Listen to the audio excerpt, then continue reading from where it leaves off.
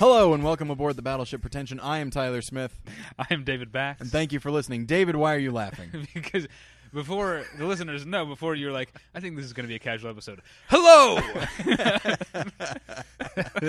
I have to get into character, David. I'm in a good mood. We've had a few weeks of great guests. Fantastic. It's been a lot of fun. Yeah. And now we have another We're keeping guest. the guest train rolling. Absolutely. We've got Frank, Feel My Wrath McGrath here. It's very exciting. Now, yeah, we've had guests on who are friends. Yeah. We certainly knew and were friends with like an Ed Salazar before. Right. And then we've had people like Zaljanan who have gone on to become friends of ours. Right. But we've known Frank for years. Oh, yeah. Yes. But he's not just having the buddy on the podcast. That's right.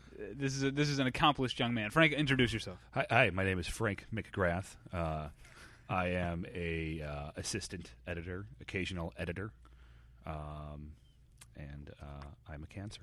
You could not look more. You could not look more uncomfortable, Frank. Pull up to the chair. Pull up to the mic. You don't look like you're having fun. Come on. Could I get a cocktail? You look like you're going to put your hand over the mic and then consult your attorney before you answer a question. That's kind of the way you're sitting. But for listeners who maybe want to picture Frank, if you're a Lost fan, it's Redzinski with shorter hair. It is. Nice. It is true. Nice. And to people who don't watch Lost, picture John Landis. Yeah, he's got more hair. Well, I'm rather bald. Landis wearing a hat. Yeah. It's fun. Did I tell you the Landis story? I've spent some time. I with think John you. Landis. I think you did. Well, that's the thing. You told us beforehand that there are certain things that you might have told me in confidence Right. that we can't talk about on the show. So I was not going to ask you about John Landis. That is one I that we didn't know. can't. I can talk a little bit about that one. All right. Okay. Go ahead. He's a nice guy, but he's filled with kind of energy, and he's a fairly big shot director, so he's not always. He likes to boss people. He shouted at me for about 8 hours. It was fun though. It was great. I mean, I got shouted at by John Landis, The director of The Stupids. Yeah, well, or yes, The Stupids, Beverly Hills Cop 3, and then there is Oh, really? yeah, Oh, jeez. yeah. Somehow that's actually worse than The Stupids. Yeah, but hey, well, there was the Blues Brothers, American Werewolf in London. Animal House. Yeah, whatever. Some of that stuff. But no, it was cool because I got to I was covering for the editor that I was assisting. There's a documentary that I worked on called The Boys. Okay. It's coming out on the 22nd of this month. Coming out in theaters? Theaters. I think we're going to be playing at the El Capitan. Here in town? Here in town, and I think Landmark Theaters. I think we're opening in New York and L.A. They're going to see how that does, and then potentially go a little wider. But it's going to be like an art house Right. kind of release. It's about Richard and Robert Sherman. They are brothers. They were a songwriting team. Okay. They wrote some pop hits in the 50s and early 60s, and they started writing for the Disney studio. Oh, that's right. Yeah. Bobby Sherman. That's where I've heard that name. Or is that a different guy? Different guy. Okay. Oh, I'm sorry, because I was watching a documentary on the Jungle Book, the animated, the Disney version of the Jungle that's Book. the Sherman brothers. But Yeah, and they make reference to him as Bobby. Sorry, and Okay. so that's who we're talking about. But Gotcha. they wrote some really catchy, not cringe-inducing songs. They had a good run where they wrote some pretty kick-ass songs. Yeah. And they had a very close relationship with Walt Disney, which was not always the case, apparently, with Mr. Disney. Right. But, so the documentary is about them and their kind of career. Have you? I mean, obviously you've seen it. You've seen it in in pieces. I've seen the finish. We were at the San Francisco International Film Festival last month, so I saw the complete final version. Okay. Well, we'll talk more about that soon. Sure. Sorry, I thought I heard something. No. So let's first talk about how you got into editing. Sure. This is weird because I know the answers to these questions. Yeah. I don't. Well, hey, okay. Just point it at me. All right. So, Tyler. Yeah. Good question, by the way. Thank you. I went to film school at Columbia College, Chicago. Woo. I've been there. Yeah, where I met you two fine gentlemen. I actually wanted to. Well, to be honest, I wanted to write and direct and all that stuff, as lots of young film students want to do. And then I was studying cinematography, and I took a bunch of camera and lighting classes. But I took an editing class, I think the second year there, and it just felt right. The feedback I got from that instructor was better than any other feedback I had gotten in like lighting and camera classes. So, and it just was fun, and I stuck with it and came out here and started assisting. And what was your first job out here? My first assistant editor job was 1 week. A good friend of mine, Eric Strand, got me the job on a Hewlett-Packard industrial film. That was a week. I was going for a different one. I know. Then the other job, the first real substantial job I had, was on Comedy Central's Mind of Mencia. It's a very popular, successful show over there on the network. Yeah, the kids Comedy love, Central. The kids love it. Yeah, and that I was a PA though. I was an editing PA. I mean, just doing runs, nothing. But the first like big kind of break I had as an assistant was on Arctic Tale for Paramount and National Geographic Films. Yeah, well, do people remember Arctic Tale? It kind of came and went. Yeah, I don't think anyone did. Yeah, it was a job. Unless Starbucks is still trying to sell those plush polar bears. The only person I know that bought those plush animals was my mother, and she gave them to one of my nephews. Oh, that's kind of sad. Oh. Hey, it bought me a computer and a car, so it was a good enough job for me. Absolutely. Yeah. So since Arctic Tale, I worked on Darfur Now. Yeah, I'll talk into the microphone. There we go. I worked on Darfur Now as assistant editor on that. We did that for Warner Brothers. Then I Knew It Was You.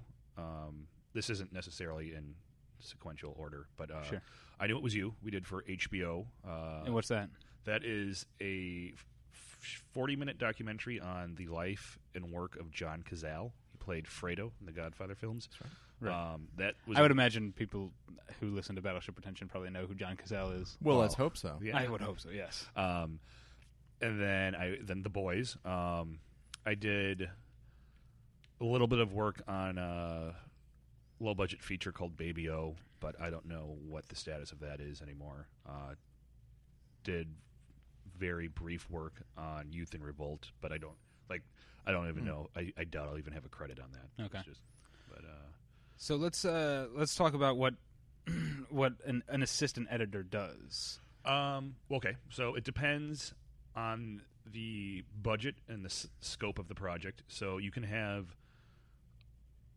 multiple assistants, or it's more likely there's going to be like one assistant because they can be expensive. Assistant editor is responsible for the running of the editorial department, the picture editorial department. You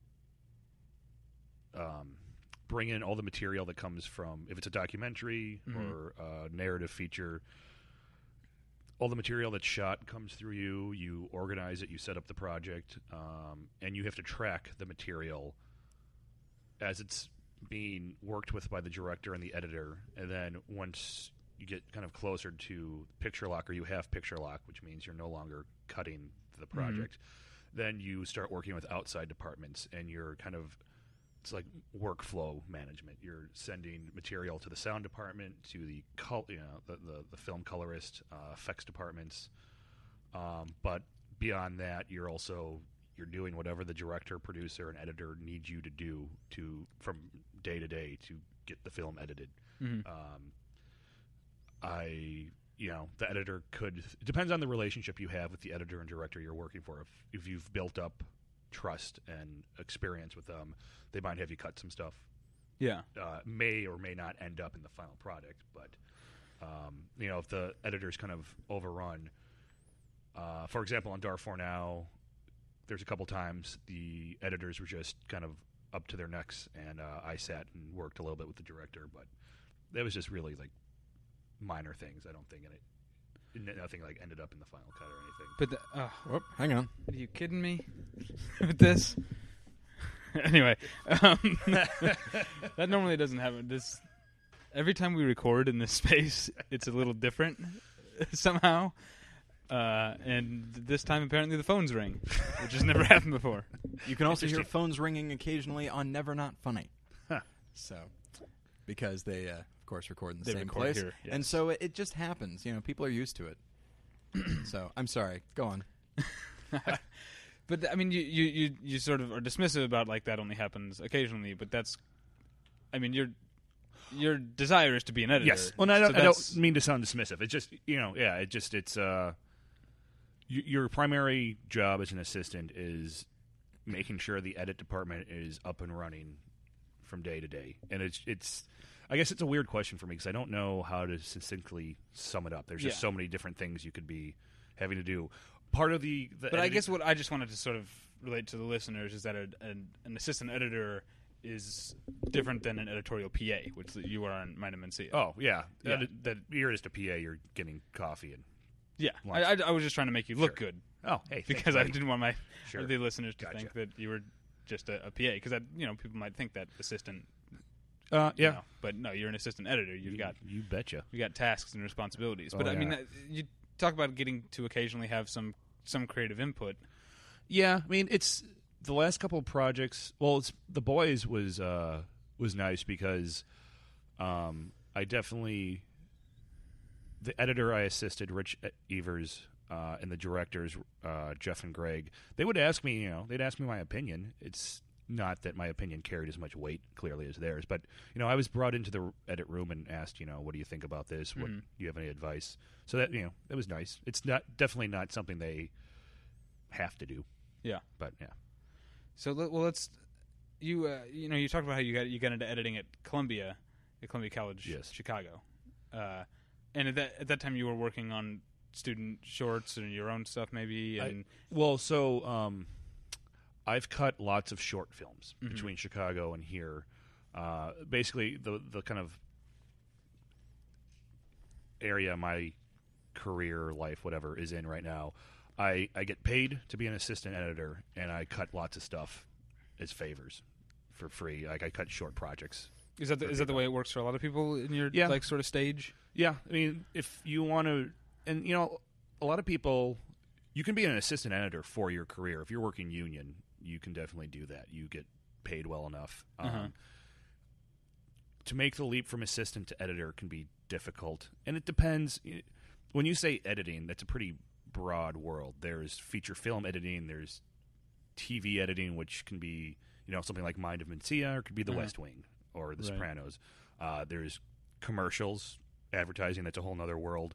And each one of these worlds has its own kind of like ladder for an assistant to climb. So there's can happen differently. You can be an assistant. You can be a feature film assistant editor for like 15, 20 years, work with the same people, and slowly work your way up to cutting features.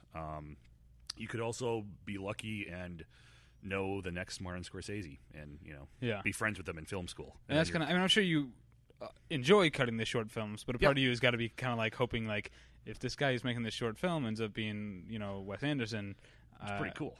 You'd be in on the ground floor there. But editing, you have to build up experience. Like I'm pretty confident in the skill set I have, but I've only been doing it for a few years, and I know that it can be kind of frustrating working on short films for little or no money, but you've got to like really learn that skill set. It's not, you don't just wake up and say, oh, well, I know how to use Avid or Final Cut Pro, so I'm an editor because I know how to use these programs. It's years of experience and learning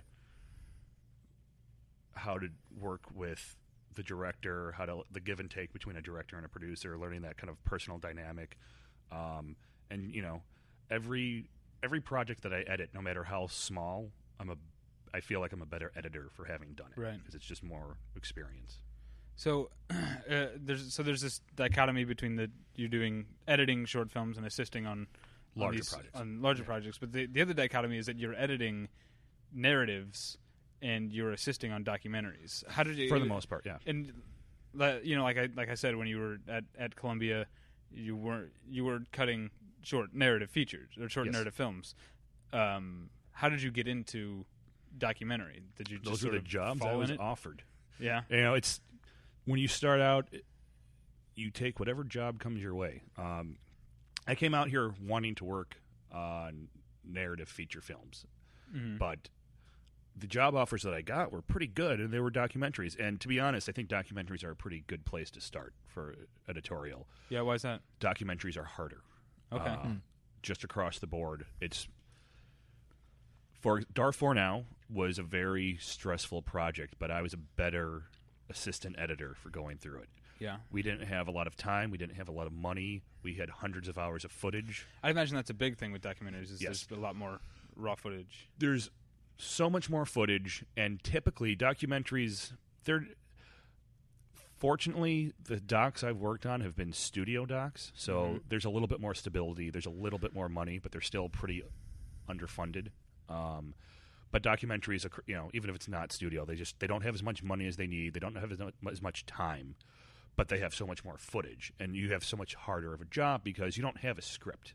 The director, if they're a good director, they know what they want. They have an idea of what they're going for, and they probably have an outline. But you go out there and you shoot whatever it is you're shooting in the real world, and you have hundreds of hours of footage, and you have to sift through it and find the story.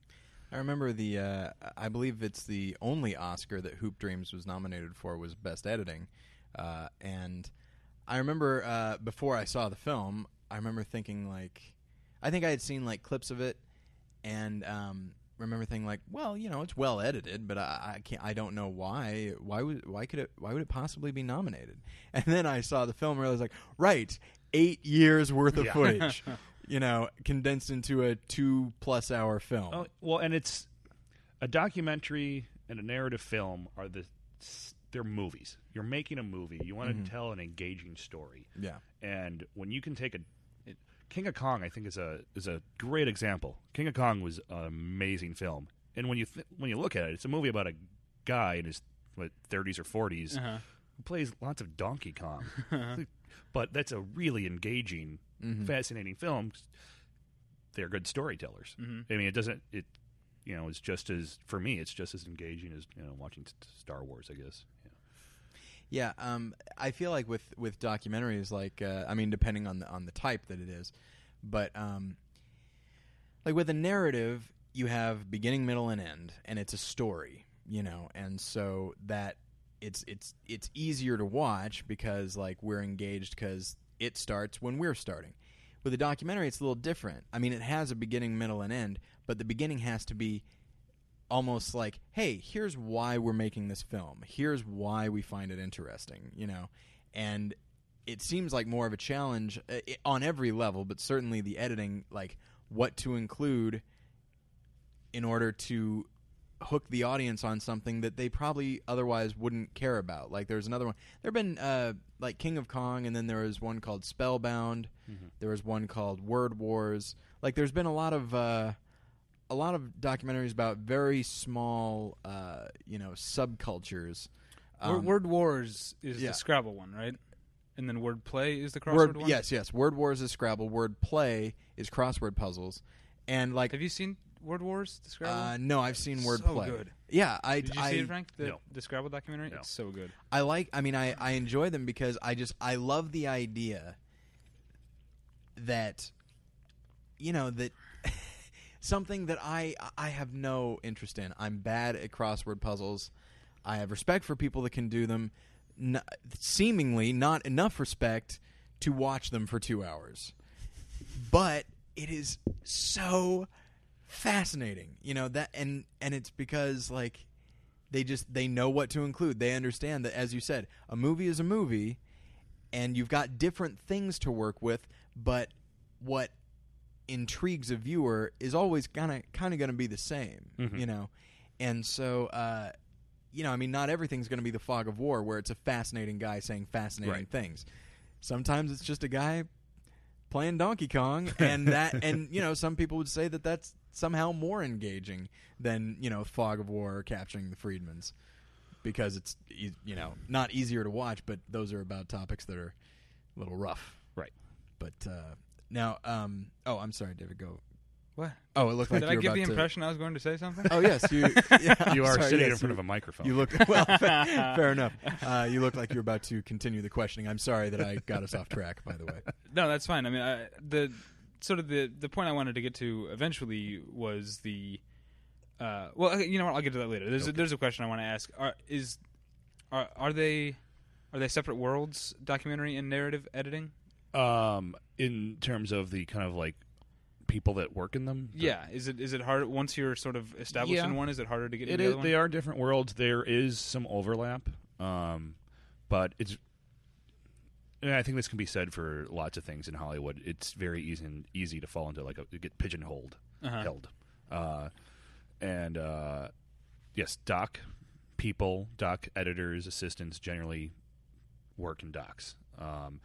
Darfur now, and this is just what I've kind of pieced together. The things that I've worked on, primarily Darfur Now and Arctic Tale, because they were studio documentaries, I think that's where the overlap came from. So I worked with some people from the feature film world. So for me, in terms of where I want to leap to, that's kind of what I've been using to kind of get. I do enjoy documentaries. It's more challenging. I think it's more rewarding when you get it right. But they're really hard to. It's hard to carve out a career in documentaries because they're not well funded. People aren't always paid. It's not even getting paid really well. It's just getting underpaid for what you do. And there's no consistency. It can take 3 years to edit a documentary. You're not working 3 years. You can be working for 6 months, and they're like, "Oh, we got to shut down. We have no more money. We'll call you. We'll call you when we have more money." You hear from them a year later. I've been working on another National Geographic film, and the producers are great guys. I've worked with one of them before. They just don't have a lot of funding right now. It's about modern day slavery in America. So it's a tough topic, and it's hard, I think, to raise money for that because people aren't necessarily going to flock to the theaters for it.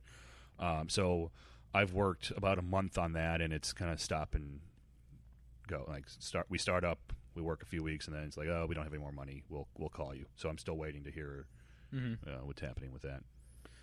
So the main sort of thrust of the episode that I wanted to get to is the differences in actual editing between documentary films and narrative films. And is there much of one? Well, there can be. I mean, at the end of the day, it's like I was saying before. I guess a movie's a movie. It's storytelling. Right, but there's a big difference in the way that they're shot. Yes, because yeah, and I think though in the last maybe 20 years, certain kind of stylistic choices have kind of become more mainstream in Hollywood narrative film, taking from the documentary aesthetic in terms of American Splendor, something like that, or just handheld. Some directors are a little bit more. They'll kind of just shoot to shoot. They'll turn a camera on and shoot and have their actors improv, which is a little bit more somehow a little bit more of a documentary way to do it, I guess. Right. So if you're editing a narrative film, you have a script. It was the movie was shot based on the script, so you don't have to it's a little bit more laid out. In a documentary, you just have hundreds of hours of footage, so you're sifting through that, and there's a real challenge in. You'll get to a point in a documentary where you have your scenes, and you'll have some sort of a patchwork of, okay, here are our subjects' characters, here are our scenes, here's the kind of general story we want to tell. But to even get to that point, you're sifting through just footage of real life, trying to find your characters and trying to find that story. Whereas on a narrative, you already have that. You have your characters, you have your story. So a screenwriter wrote that already. In the doc, you have an idea of someone. I would hope at some point had an idea of, okay, so I want to tell this story, and this is the place or the people I'm filming to tell this story. But you have to spend on Darfur Now. When we had 2 edit teams. I came on with an editor named Lenny Feinstein, and the Darfur Now was 6 different stories that kind of were interwoven to tell the saga of what's happening to the people of Darfur. And Lenny, the bulk of his material was stuff that was shot in Africa, that was shot in a refugee camp. And our director actually was embedded secretly with the rebels. I don't know how. I think the government knew he was embedded with the rebels. They just kind of looked the other way. So there, Lenny, along with Ted Braun, the director, they had to find a story there. Ted knew what was interesting, he was there, he was shooting it, but they had to find the characters and they had to find find the story in that material, and that was like 200 hours of footage from Africa. Wow. Now I don't know if I even want to broach this. Oh, please do. All right. So you're talking about in a documentary, they shoot an event or basically just a situation or a world. David sees where I'm going already, probably, and they find a story within it. Now, there are some documentaries. I think I might know where you're going. Yeah, as well. I imagine everyone knows where I'm going. And I'm not about to rant. I'm actually about to get your take on it as somebody who has worked with documentaries, because I feel like people like myself and some others are maybe a bit too condemning of certain documentarians, like Michael Moore and most recently like Larry Charles and Religulous, where they had an idea before they started shooting of what they wanted to do, what they wanted to get across, and that influenced what they shot. Yeah. They didn't shoot and then find a story. They came up with the story first and then shot accordingly. And I feel like I know I've been very vocal about how that frustrates me. In a lot of on several levels. One is that I disagree with a lot of things that Religulous said. I disagree with a lot of things that Michael Moore says. But also as a film student, I feel like I understand that a documentary can't show everything. I understand that, but I just feel like you're not doing what you could. A real examination of this could be so fascinating, but you're so busy doing what you wanted to do. Is that what do you think of what I just said? Yeah, I mean, it's people have a bias, and yeah. I mean, there's no kind of ethics board for documentary filmmakers out there. I feel.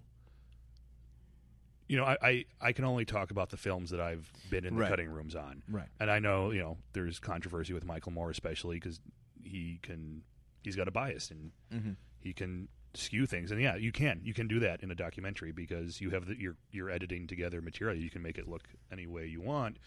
I guess you just have to hope that, whoever's making the film has some sort of ethical boundary. It seems like to me anyone who makes a documentary has a story in their mind going in. Yeah. That's not necessarily the problem. Unless if you're the people who made Capturing the Freedmans didn't really know what they were getting into when they started.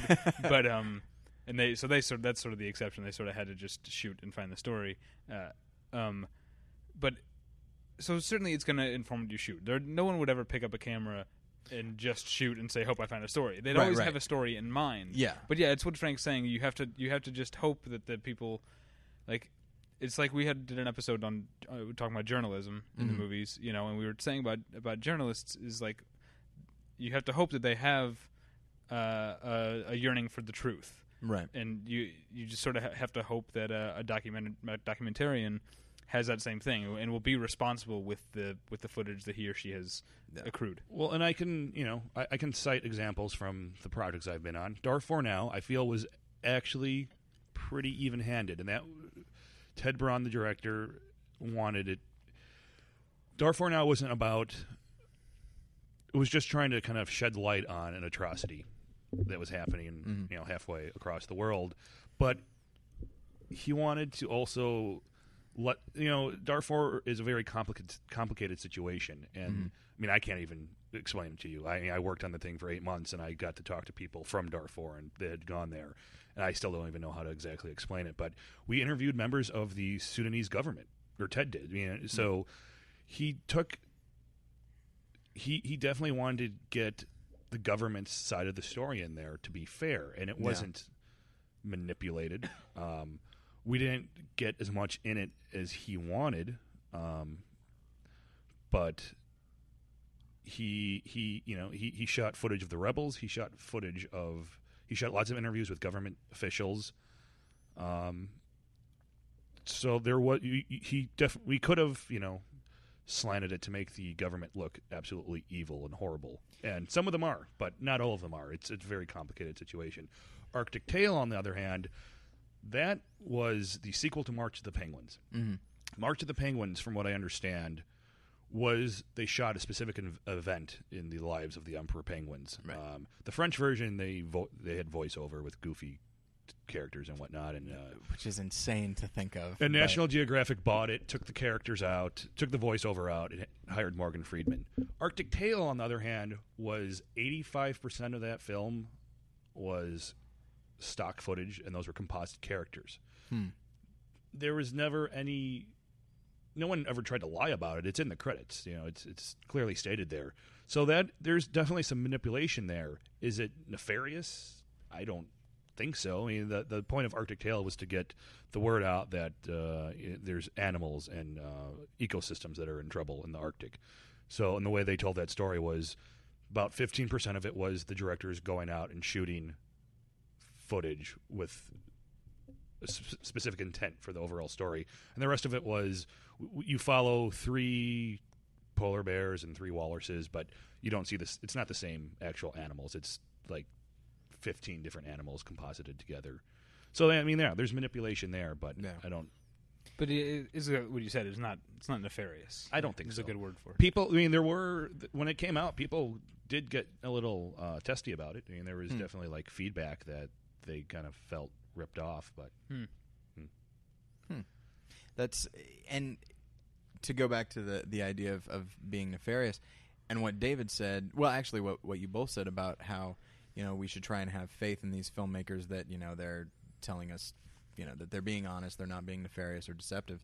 And the idea of having faith, between the audience and the filmmaker, I think it can go the other way as well. Like, I feel there's a documentary called Hell House. Did you see it? No, but I am familiar. Okay, and David, you've seen it as well. But it's, I love that documentary. Like when I talk about like Religulous, I'm sorry, I'm just on this kick with Religulous lately, because it represents to me not even just because I'm a Christian and it says I'm stupid or mentally deficient, not just because of that, but it represents like to me the height of like the way documentaries are perverted, and so that's the example that I've been using.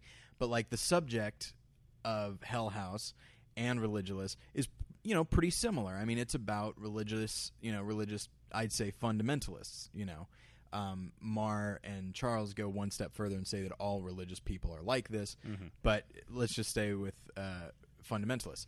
And now the I don't know what's the name of the filmmaker who made Hell House. Do you remember? I can't remember. I can't either. But anyway, so he found a specific situation, a specific thing, which is these Hell House things that and they put out this packet that people can do, and he found within that some Christians that were like idiots, and then some that were actually kind of good people, and intelligent people, and and then there was a scene where David and I remember when we watched it, we talked about where there's a guy who is a security guard for this church, and he also happens to be a Christian, and he's just a really nice, well-rounded, intelligent, soft-spoken guy, and there's this like punk kid who's like screaming in his face and like gives him the finger right in his face, which just seems inappropriate to me.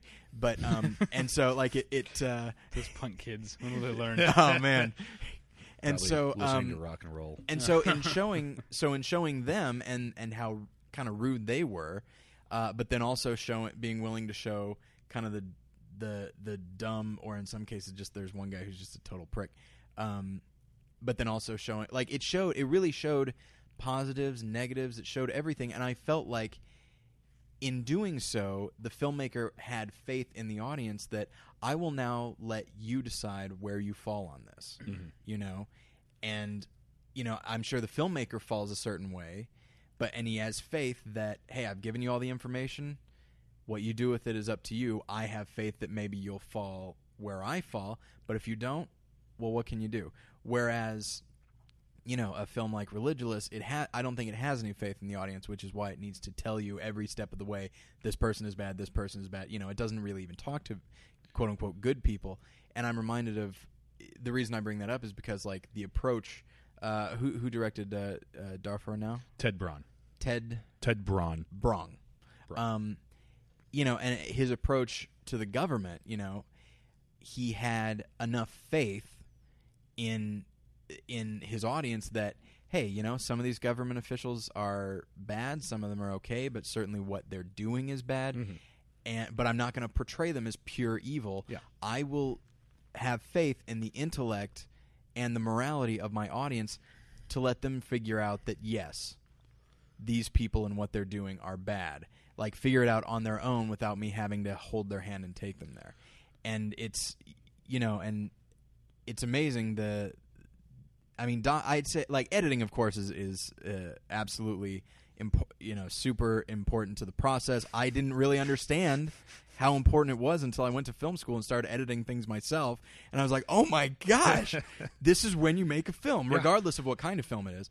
But I feel like it's almost maybe even more important to a documentary, because that's really when you make. Oh yeah. You set the tone of the film. You set the goals of the film. I mean, it really. You're kind of writing the script in the editing room. Yes. Yeah. I mean, and it astounds me, which is one of the reasons why I find this topic to be fascinating, because. Well, you got to talk anecdotally about a documentary. I want to talk about one that, because I want to bring up the issue of we're using the word faith, and it's good that the documentarian has faith in us, but we don't necessarily have to just have faith in in them. We should also take it with a bit of a grain of salt. Yeah. Because I remember when I saw what's it called? The Revolution Will Not Be Televised. Did you see that, Frank? No. The one, it's about Hugo Chavez in Venezuela, and it's so slanted. And like I watched the movie and I was like, can Hugo Chavez really be this awesome? Like, is that possible? It's called propaganda, David. Yeah. So then I went and looked him up, and I was like, oh no, he's a whiny child. Yeah, I mean, he's not the blowhard. He's not the devil the Bush administration wanted people to think, but he's not a super great guy. No, man, either. Not at all. So that's what I'm saying, is that we kind of have to, absolutely, yeah. As with anything that has the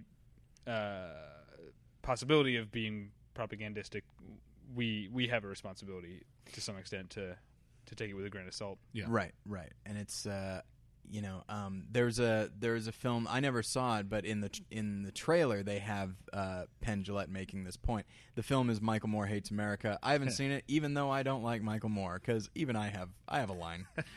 and the filmmaker interviews a lot of people, and one of the people that he interviews is Penn Jillette, who makes the I believe the quote is, I don't know it exactly, but he goes, when you make a documentary or put anything on film, you're gonna fuck it up. It's the degree to which you fuck it up and how willing you are to do it, you know. And so going into a documentary, it's like, well, this isn't, unless I'm just watching an uninterrupted shot that is just completely raw. But even then, the presence of the camera could have changed things. So you're never seeing anything completely as it is. Right. So you got to go in, as David said, with a grain of salt, acknowledging that, yes, to put it in Penn Jillette terms, it has been fucked up in some way. Well, that's kind of a stupid thing for Penn Jillette to say, because he's made the right-wing Michael Moore series on Showtime bullshit, which... But it's the same way, like, because I take Michael Moore with a grain of salt, and I find his movies enjoyable, and it's the same with bullshit. I take it with a grain of salt, but it's a really fun show to watch. I think, though, for me, Michael Moore is more, for better or worse, he's more than a documentary filmmaker. He is this kind of polarizing figurehead of our culture, and he wants to be that. So whenever I think of Michael Moore, I think he's beyond just a documentary filmmaker, and he is what he has crafted himself to be, which is whatever people want to call him the Rush Limbaugh of the left or whatever. That's what he is. He's more of like a political message than actually like a documentary filmmaker that wants to go out and explore the world and tell stories about it. He wants people to hear his viewpoints, and in any medium. I mean, he's written books. He goes on lecture tours. He's had television shows. He does documentaries. I mean, he directed Canadian Bacon. Like one way or another. Like, yeah, he is more of like a public figure who has an opinion. And maybe that's the problem with I'm sorry to bring it up again. Religulous is that even though the director has worked in other things and is primarily a director and a creative force. Like Bill Maher is a public figure with an opinion, and so I wonder if like when people like that who are not primarily documentarians, like when they get into it, I wonder if they wind up kind of tweaking the format a bit much because of what they're used to and what their life goals are. Yeah, that's a good point. I think I'll let you in.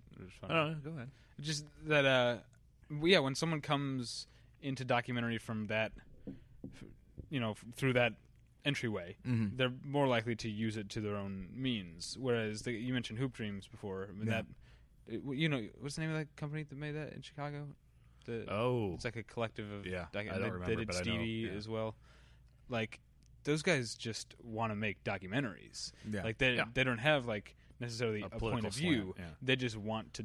They're like journalists. They just want to make documentaries, and they just go out and shoot for years. I mean, Hoop Dreams is 8 years. Stevie's like 3 or 4 years. Well, and I'm sure they do.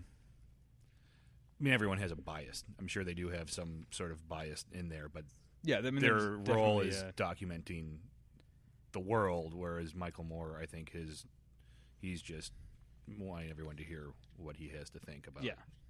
What do you think of? I'm sorry that I've turned this into a discussion of documentaries as opposed to just editing, but it's fine with me if it's okay with Frank. Frank, are you all right with that? Yeah, we could talk about other stuff too, but How you doing, Frank? What's going on? It's okay. What'd you have to eat today? I had a great breakfast. I love Did bacon. you eat at the Paquito Mas across the street? No, I ate there's a Paquito Mas right across the street. It sure is. Yeah, there's no question about it. That is a Paquito Mas. Well, I want to throw in I ate at Coffee Table today in Silver Lake on Rowena. It's a fantastic place for breakfast. I recommend everyone I've go been there frequently. Okay. Oh, you go have? on. Yes, I have. It's a good place. Good coffee. Yeah, I'm feeling left out. I never even heard of it. Oh man, You guys, have you been to Kings Road Cafe? No.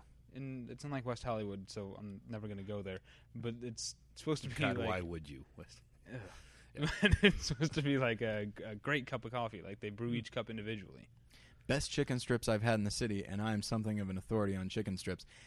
Eat Well in Glendale, specifically in Glendale. I've heard they're not as good at other Eat Wells. The Eat Well in Glendale. That's on brand? That is on brand, yes. Yeah. Maybe the three of us just one weekend we can just go out. And Let's go now. get coffee, chicken strips. And now I have forgotten what I was going to say about documentaries. But oh shoot, Yeah. That's my fault. It'll come back to Sorry. me. You guys continue talking. Yeah, editing. We could talk about editing. I don't know. Yeah, by all means, you do that. I'll think Yeah, about. well, to get back to editing documentaries as opposed to editing, we're not going to go anyway. It's not because obviously the method is different because the footage is different, but the method of actually doing the editing, but the end result is different too. There's a different aesthetic. Yeah, by necessity. Yeah. I mean, but when you say the method, I mean the method's the same. You sit down in front of. Maybe I'm misinterpreting that. But it's still somewhat different because you have to comb through footage and, like we said, write the script. Yeah. So Okay, we already talked about Sure. that. The assembly of the film is different, but the end result is by necessity different too. You know, because you don't necessarily have coverage. You know. Well, I mean, you do. You have an event and you have cameras at that event, and they cover the. Yeah. In a way, you have coverage. Okay. And that's what I wanted to get to. Sure. So. Yeah. You. I was talking. Well, Lenny Feinstein, who he was one of the editors on Dark 4 Now. He was telling me about. He does a lot of reality TV now, and shoot, I wish I could remember the show. It'd be good for this story. But Farmer Wants a Wife? No, he was working on. That's all I got.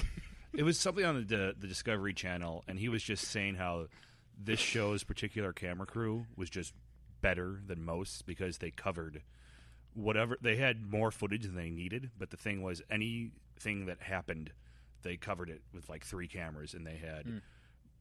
He was like, yeah, there's a woman fixing a vacuum cleaner. They shot it for a half hour with 2 cameras, which was overkill, but they still covered. I mean, he still had something to work with. So I guess in my long-winded story there that I can't remember the name of the TV show. There is coverage in documentaries, and So okay, my thesis, I guess, has been disproven that it's vastly different, but it really is more the same. Yeah, I mean, it's crafting a story. It's storytelling. There's more footage. There are differences, but I think on the large scale, the grand scale, it's similar. Mm-hmm. I mean, I think there is this kind of mindset that as you can get, people get in a pigeonholed out here and whatever they're doing. Well, a documentary filmmaker can't do anything else. They can just, a documentary editor just knows how to edit a documentary. That's not true. A good editor, I think, can edit anything. Mm-hmm. It's not, it's the same basic principles, I think, from documentary to film to TV to even commercials. You're putting elements together to construct an emotion, to construct a story, to develop characters, be it a 30-second spot or a epic film like Lawrence of Arabia or a documentary like Hoop Dreams. You're trying to do the same thing. Right. Okay. Well, Tyler, did you A, either think of what you were going to say, or B, think of another good place to have breakfast in Los Angeles? A. Because there's a lot of not great breakfast out here. It's funny because I don't know if you heard that there's a discussion about that on Comedy and Everything Else. Oh, really? Because actually, we talked about it with Jimmy Dore on our show. Oh, that's right. We Yes, talked about how there's no good breakfast, and there's fantastic breakfast. I like I like to get the Los Feliz Benedict over at House of Pies on Vermont. I don't like I like the pies. The pies at House of Pies. Have you had the Los Feliz Benedict? I just don't eat at House of Pies anymore. Okay, it's eggs. You get your English muffin. You got turkey, egg, avocado, and hollandaise sauce. It's amazing. It is a good thing that our donation drive is over because people would demand money from us for this. So I remember too. That's a good place to go, by the way. A little pricey. It's a little pricey, but I do like it's good food. And I don't like their. I like the breakfast. You don't like their what now? Hash browns. Huh? I do. Best breakfast. You know what? I'm thinking of a different place. Never mind. Oh. Best breakfast I've ever had. You need to pay to park there. Is the Springfield, Missouri Airport Cafe. Literally the best. Great eggs, great bacon, great hash browns, great toast. Every aspect of it is phenomenal, and it's really fast because they assume you've got a flight to catch. Well, hey, if I have a layover there, I'll there you go. That. You probably won't. Maybe I'll just It's fly not a in for the layover breakfast. type place. Okay. It's more of a destination. Sure. Well, this has been fun. Yeah, absolutely. We should maybe wrap up. Okay. I was curious, and this is really just getting your guys' take on it as a documentary. I'll couch it in this. In 1975. That's Tyler's catchphrase on the show. If you don't listen, he says, I like to. I'll couch it in this. Yeah, He which is says my it way of at saying. least once an episode. Which is my way of saying I'll talk about something else, and get to this. Okay. In 1974 or 5, James Whitmore was nominated for Best Actor for Give 'Em Hell, Harry. Here's what that film was. He was doing that as a one-man show on stage. People filmed the stage. Granted, I mean, they didn't do a lot of camera movement, and it wasn't like just one guy sneaking in with a camera. I mean, it was arranged, but it was a stage. You hear applause, you hear laughter, you hear all that. They did not take it from the stage and make it into a film. Sure. They merely did that, and he was nominated for an Oscar for Best Actor for that. I don't think that should count. Now, as good as he is, now. Would you like to bring this up with the Academy? Maybe you can write them later. I would love to, but I think probably most of those people are dead. Yes. An Inconvenient Truth, which is I enjoyed the film. I mean, it won best documentary.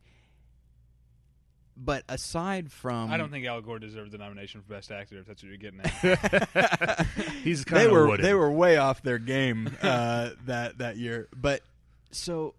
Aside from like shots of Al Gore on his plane looking out the window with a pensive face on, aside from that, it really is just filming his presentation. Now, again, it's not a performance kind of thing. So it is a documentary. Yes. But I feel like the content itself is dynamic, but the way they made the film is not really that dynamic. So So you're saying Inconvenient Truth is more of a concert film? Yeah, I mean, you could put it that way, but concert films are shot more interestingly, I think. And so it just, I don't know, it always bothered me. I enjoy the film, but like when it won Best Documentary, I thought like, well, how much of it was the filmmaker making a choice, aside from just saying, okay, we'll shoot the stage now? Like, aside but from Al that... Gore was a producer on the movie, right? Yeah. So if it's his presentation, then he has... Yeah. And we're getting into intricacies here. Right. And I think if you really want to look at it, An Inconvenient Truth, winning the Oscar, that's kind of... I don't know if I want to say... That was a very topical film. Right. That kind of feeds into the notion of the liberal bias of Hollywood. Not that I want to get on that tangent, but... Yeah. I think that movie winning an Oscar for documentary is more of a statement than we're rewarding a work of art or a fine documentary or anything. What I was going to ask related to it, among other things, is, my first instinct when I watched that movie, I mean, to actually bring editing into this, is that there's not a great deal of editing when it's just showing him do, with his presentation and all that and the slideshow. There are several cameras, but there's not a lot of like cutting or anything like that during. But that's a choice. Them choosing not to do that. It's a choice. And do we know that they didn't cut out any of the presentation? Oh, I don't know. I mean, all I know is that like. Gotcha. Fair enough. But the way in which they shot it was not really that memorable. But at the same time, if they had tried to do like some interesting camera moves or camera tricks or something, or interesting editing, then it would draw away. Then it might draw away from the presentation. And so that's the thing. I'm on the fence about how good a documentary it is, because it's documenting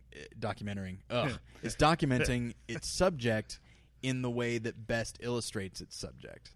So, like, would you say that you consider it a good documentary or a concert film, as David said? Well, I've never seen it, so I don't know. Whoops.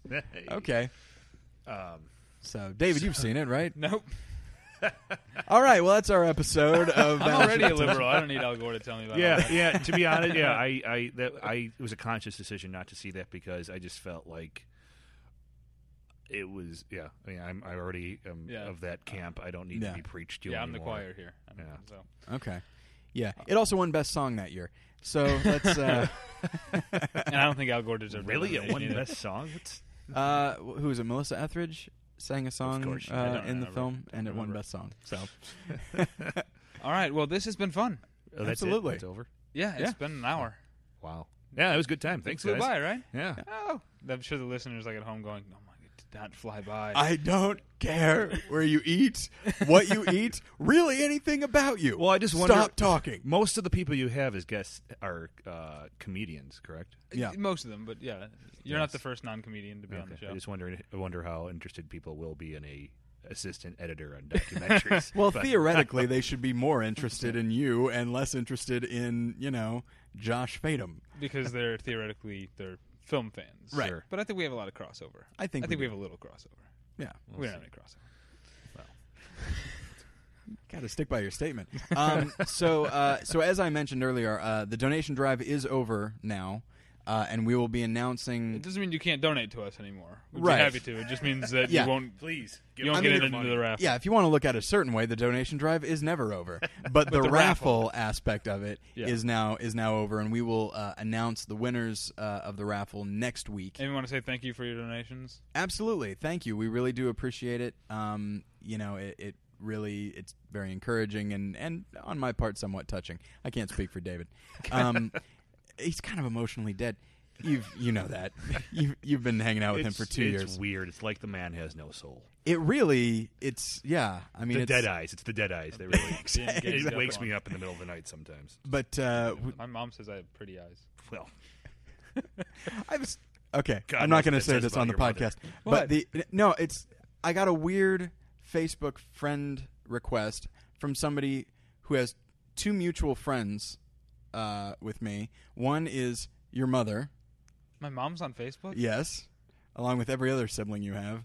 except you. I'm not on Facebook. And then, well, fair enough. I'm not on Facebook. All right. So it was that, and then the pastor of a church I used to go to in Los Angeles. So this person is friends with those two people who shouldn't know each other at all. Or that's really weird. I love They're stuff friends like with that. David's mother and this pastor. And then they Who was requested. this person who sent you the? I don't know their name. I mean, it's not your mom. no. She might know both of them. Yeah, but she doesn't know the pastor. There's. do you, think I don't someone's trying to get in your head and play with you a little? That's entirely possible. Well, I listen, believe it. We got to wrap this up because I have to go ponder the fact that my mom is on Facebook. that is Yeah, a enjoy wrap. that. Sorry, I didn't want to announce that because now people are going to be looking for her. No one It's like, knows her hey, name. listen to your son's podcast. So that'd be hilarious. So yeah, sorry about the random nature of this episode. David and I just recorded 4 episodes in a row. A little punchy. Yeah, no, I really think this was a good episode. Okay, we'll all talk right. about I it had a after good time. it ends. Thanks for being on the show again. No, thank Yeah, you guys. really. It was fun. It was nice to finally have you on. I know it's Yes. something that we've been talking about for it was fun. ever since the beginning. Yeah, and I actually remember you guys back in Chicago. We were hanging out at David's place, and David was like, Tyler, me and you, we should do a podcast or something. I don't think that happened. It happened. That never happened. I don't think I knew what a podcast was. I didn't discover podcasts until after he moved away. I'm sorry. Maybe it wasn't specifically a podcast, but you were like, we should have our own show. Oh, well, that, yeah. Well, there's no that's question right. about that, yeah. And I just like that you just make up these stories about us. And I got another story. I remember the one time, Frank, that you were saying I should be an assistant editor on the sequel to March of the Penguins. You went and saw March of the Penguins, and you said, if there is a sequel to this motherfucker, I am not going to edit it. I predict I won't be ready quite at that point, but I will be the assistant editor. Okay, that's enough. Okay. If you guys want to get a hold of us, it's David at BattleshipPretension.com or Tyler at BattleshipPretension.com. You can, and please do follow me on Twitter at twitter.com/thepretension. That's right. And if you want to get a hold of me, just call David, get my phone number. We can go out, get drinks or or something. find my mom on Facebook. I'm sure that Frank is friends with my mom. Sure. Okay. Okay. All right. Thanks. We'll get you next time. Bye. Bye.